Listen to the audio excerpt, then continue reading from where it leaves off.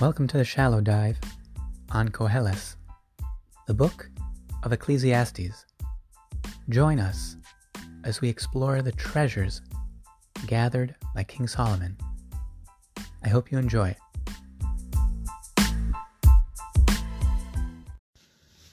Let's take a look. Perek Yud, Pasuk Yud Gimel, 10:13.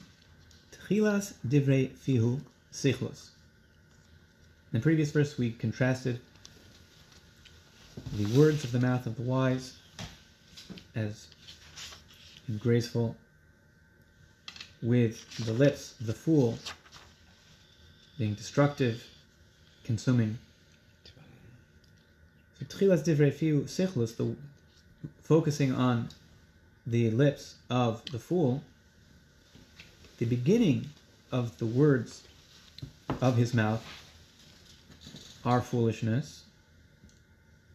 Ve'achris piu holelus ra'a, and the end of his mouth, holelus, is a frivolousness, ra'a, of evil. There's different elements of evil, but the most basic is a degree of incoherence. So the fool begins talking, the words of his mouth are spewing foolishness, but that descends as he continues speaking into holelus ra'a, praising it. Well, it is seemingly related to the word halal, but the word holelus is a very negative connotation. It can have an element of a celebratory nature, but it's in a frivolous manner. Celebrating folly, celebrating evil. Right. So it can be a very charged experience through the speech of the fool. It can be a harangue from a master of speech that is actually working up the crowd towards some evil. And it is the point from beginning to end is that it is lacking in sound judgment. Mm-hmm. An interesting point is that the beginning of the verse says divrei fihu, the words of his mouth, but then it says achris pihu, the end of his mouth. The word divrei is dropped. The words of his mouth is not conveyed in the end. The words are lost, I would suggest, in holelus ra'a. It can become more of a hypnotic experience that, I remember I had a teacher in grade school that said that she didn't speak German even, but she'd watched various speeches that Hitler gave, and she found herself entranced by them without knowing what he was saying. She just found him to be a very, very powerful speaker. So the result, achris piu, the end of his mouth, without the words. Holelus ra, the message, is this wild experience, intensity that incorporates evil and actually is lacking coherence. Let's take a look at the Targum. Sherui mile pume shtusa, the beginning of the words of the mouth of the fool are foolishness. Visof meiman pume, and the end of the words of his mouth, or the communication of his mouth, chulchalta visha, is a direct translation into Aramaic of holelus ra'a, is this dark celebration of evil. Let's see how Rashi presents this. Kisha Omar Lo Kadosh Baruch Hu, Mihu Anoshim Ha'ele Imoch. When God spoke to Bilam, which Rashi understands as a continuation from the previous verse, and he inquired, the Holy One, blessed be He, said, who are these men who are with you? The actual nature of that inquiry was not, God forbid, to impugn some lack of omniscience on the part of God, but rather God entering into conversation with man on man's level. So, Hayalo Lahashiv, Adonai Atayodea, God, you know, and who they are, but meaning, instead, Bilam judged God inferior, as it were. V'hu Amar, Balak ben Tzipor Melech Moav Sholach Elai. His response was one of self-aggrandizement. He said, the king of Moab, Balak ben Tzipor, he has sent for me. You know, God, I'm a really important guy. That's Bilam's perspective. The height of haughtiness. Kilomar, im encha nivzeh. God, if in your eyes I am lowly, choshev nibnei malchei haaretz, I am really special and important in the eyes of the kings of the land. So he is speaking towards God in a manner that is placing a value on human perception above that of divine perception, which is a very serious flaw, obviously. So that is the foolishness of the beginning, the introductory words, as demonstrated by Bilam. Ve'achris piu holelus ra'ah shemum be'irvus. Rashi explains this is describing, shemum is a type of insanity. It's a madness. Ve'irvuv, and something that's mixed up, something that is lacking in coherence. Isn't madness always lacking in coherence? Well, it sounds like this is a special breed of madness, not necessarily is every madness also an irvuv that is mixed up. But that is the idea of holelos ra'ah. What is the example by Bilam? He's giving the advice of how to combat the Jewish people. Zimos Ivelis, to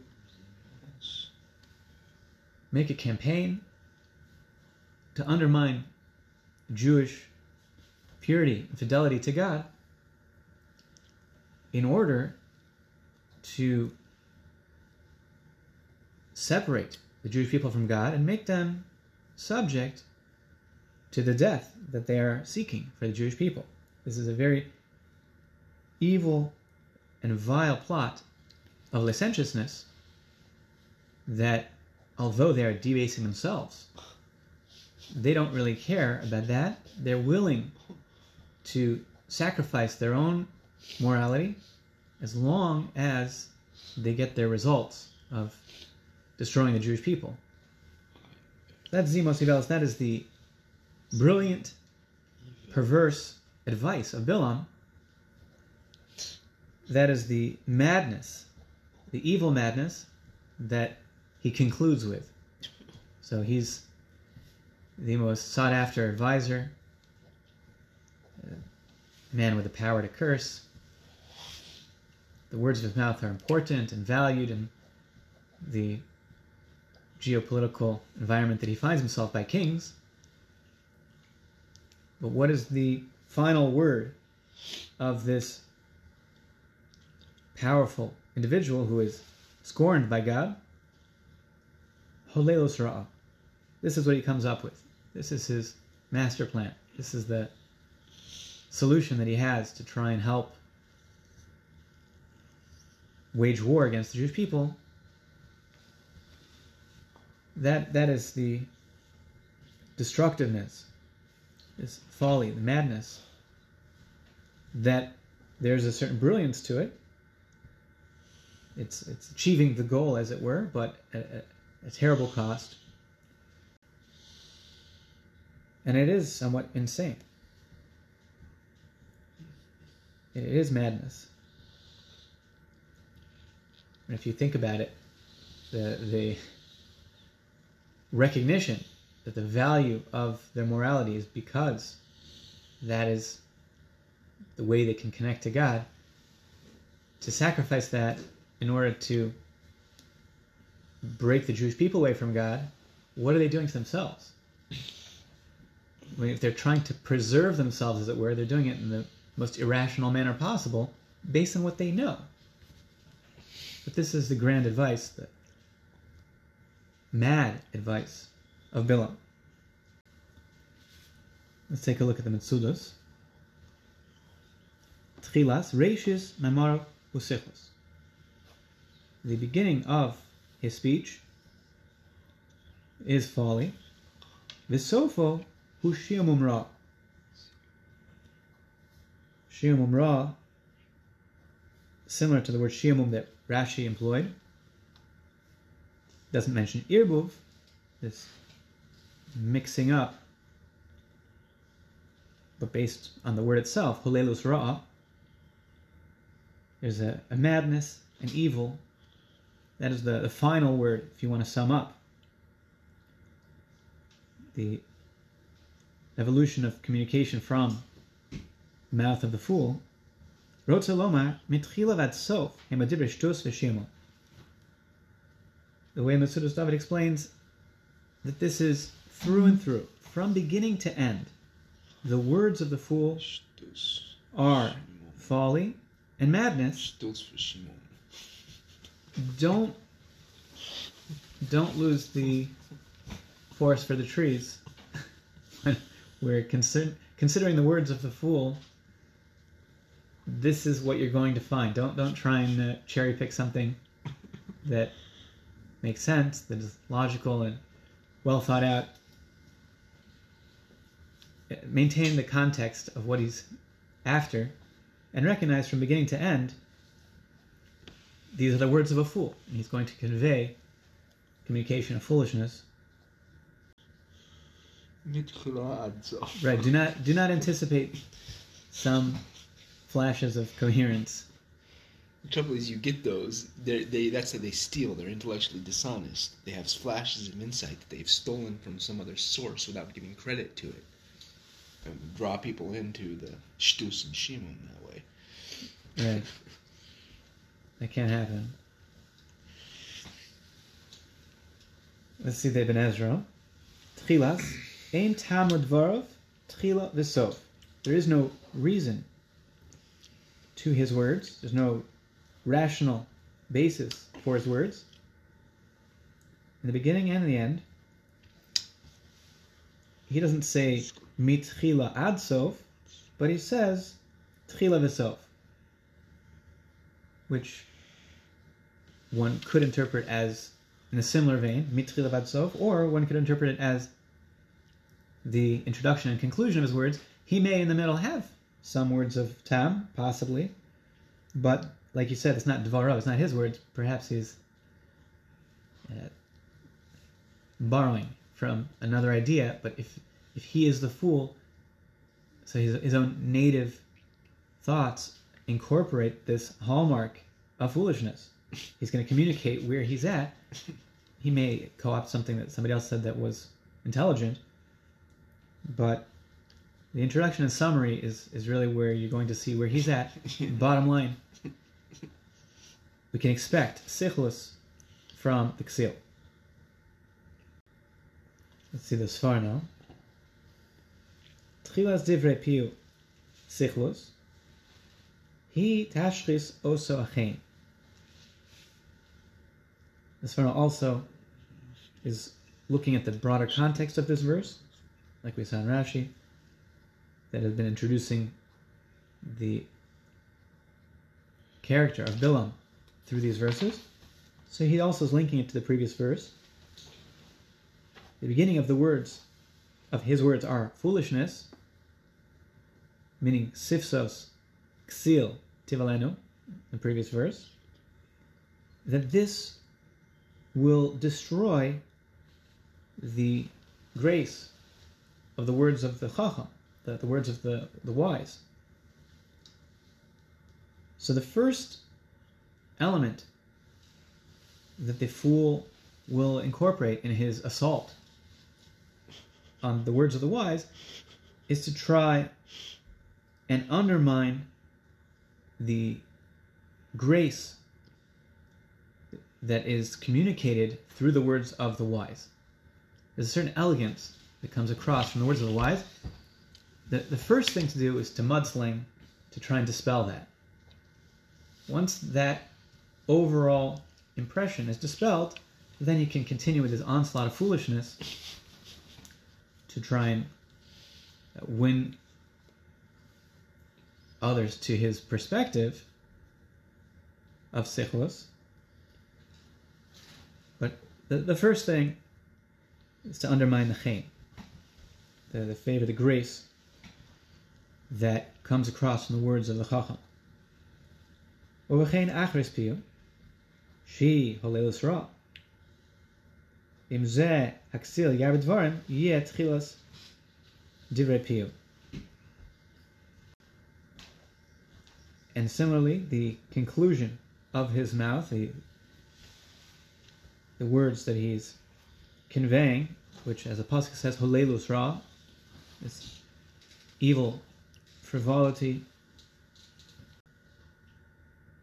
If the fool continues with his train of thought after he has dispelled the impression that is gleaned from the words of the wise, if you allow his arguments to continue and try and follow him through, it leads to holelus ra'ah, with the abundance of his words, and this will support his initial argument, his initial tactic to combat the words of the wise by trying to dismantle the chen, to dispel the sense of grace that one felt from the overall impression of the words of the wise. So this is from beginning to end, there is a cohesiveness. In order to achieve the holelus ra, and again, this is working with the idea of ra being evil in a sense of incomplete. The idea of something that's graceful has a certain beauty to it. There is a certain holistic impression of grace, and the ra is the opposite of that. It is a type of fragmentation that is contrary to chen. So in order to carry on with that and convey that, he must dispel the chen. So the two go together. To achieve the holelus ra'ah and communicate that to whoever he's talking with, the ksil must dismantle the chen and create a hesed hadas, a forgetfulness, as it were, in order to present a new picture of holelus ra'ah, this kind of chaotic, disjointed, non-graceful perspective. See the Talmud Chachma. Tchilas divrei fiu sichlos, hainu sheyoda belibo shu sichlos, rak sheratzon lakante. The first words do not refer, according to the Talmud Chachma, to a sequence of communication, but rather the baseline intent. He knows. We're talking about Exil here. In his foolishness, he knows that what he's saying is incoherent. it is incoherent, and he has some recognition that the arguments that he is presenting are flawed. These arguments are not sound, and he knows that. That's tchilas divrei fiyu. At the outset, he understands it's sichlus. But he has an agenda. His agenda is lekanter. Lekanter means that he would like to attack what the other is saying. Generally, it's to try and attack the other, as opposed to discuss the ideas. It is about whoever the other is. If they say A, he's going to say B. Whatever it is, the point is to try and offer dissent, to contradict whatever is being communicated by the wise, not to actually have a coherent opinion. It is really just about trying to knock down the other. So sometimes you find that, where you can have a whole group that what they stand for is they're against that person. It doesn't necessarily have any coherence. What are they united by? Well, it depends on what that person says. They're united by opposing that, whatever that is. That's bolakante. So, at the outset, a person who has his agenda to oppose another, so that is tchilas divrei fiyu sichlus. It is foolishness. There is no backbone, so to speak, of structure to their perspective. It's just totally reactionary, and they don't know what they're against. They have to wait to hear what he says. The achris shel piyu, and the end of his mouth, he hakfira v'leil. It is the denial of fundamental truths, and this celebratory evil. Kikein darko shel yetzer hara, because this reflects the path of the evil inclination. Shemachtiyo le'at le'at. The evil inclination is very patient and draws a person in. It tries to entice bit by bit. Ad she'omer lo lecha b'razar, till finally the evil inclination has gained so much rapport and mastery over this person's life that he finally is able to convince him, go worship idols. The most fundamental level, detach yourself from God. K'moshe ne'amar, v'moshche oven chavashov avos hagal chata. So, like a verse in Isaiah which describes the original bonds of wickedness are like spider webs. Very little in the way of obstruction or friction, just a tiny little bit that you feel there is a little bit of webbing over there, but afterwards they grow in strength and intensity to be the bonds of sin are like the thick ropes of a wagon that are enslaving the person. That is the nature of the evil inclination. So the beginning is foolishness, bolakanter, to be opposed to the wise, to set that as the default. And bit by bit, the dissent that is to be expected from such a stance is to be enmeshed in kfira, total denial of God, of the Torah, of the fundamentals, and to celebrate evil. That's the path of the evil inclination. The idea that the foolish is lacking in coherence is fundamental to the contrast with Chacham, Divrei Pi Chacham, Chen, the words of the mouth of the wise are grace. The fool is the opposite of that. He's setting himself up to be opposed to that, to be opposed to coherence, to rationality, logic. And that, it can be a tool, surprisingly, for communication. Just to use an example, don't read too much into it. But the idea of communicating in obscurity, probably the most famous person that I know of that has been accused of such rhetoric was Chairman Greenspan, the master of obfuscation. He was known to give these very obscure communications that people had no idea what he really meant. And he really lived in that role. He famously quipped, "If I turn out to be particularly clear, you've probably misunderstood what I've said."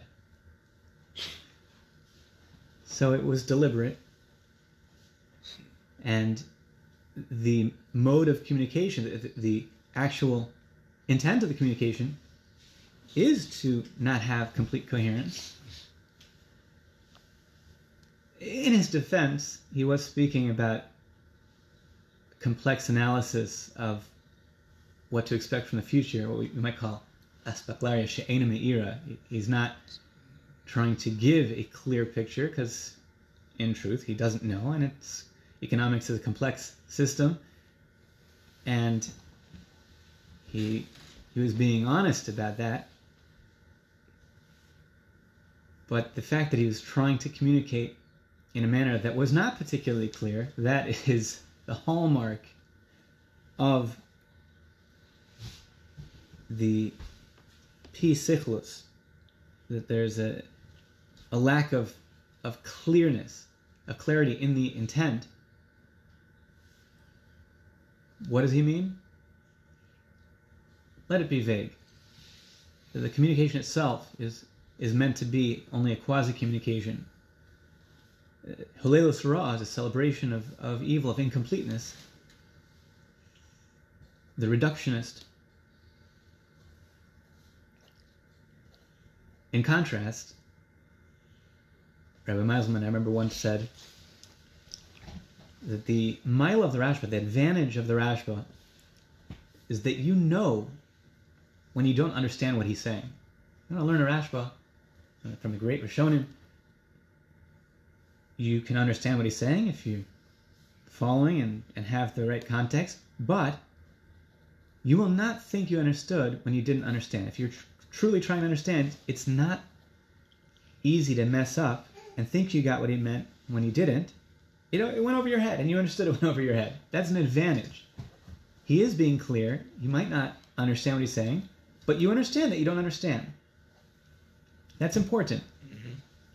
Sometimes things are hard to make sense of, and it shouldn't make sense until it does, as opposed to somebody thinking they understood when they didn't, and that is a partial comprehension that is an element of Ra'ah. Rav Kahneman, built up after the war in Panovich Yeshiva, worked tirelessly, fundraising. One time he came to an American congregation. He gave a very elaborate and brilliant drasha, nothing to do with fundraising per se, and he gave it in Yiddish, and there's a child there, didn't understand, it was all over his head, and someone asked the child, "Did you understand what Rav Kahneman said?" So the child said, it was very clear to me that he needs a lot of money to build a yeshiva. That's what he came here to get. That was clear. It wasn't discussed in the drasha. He didn't follow the drasha, but the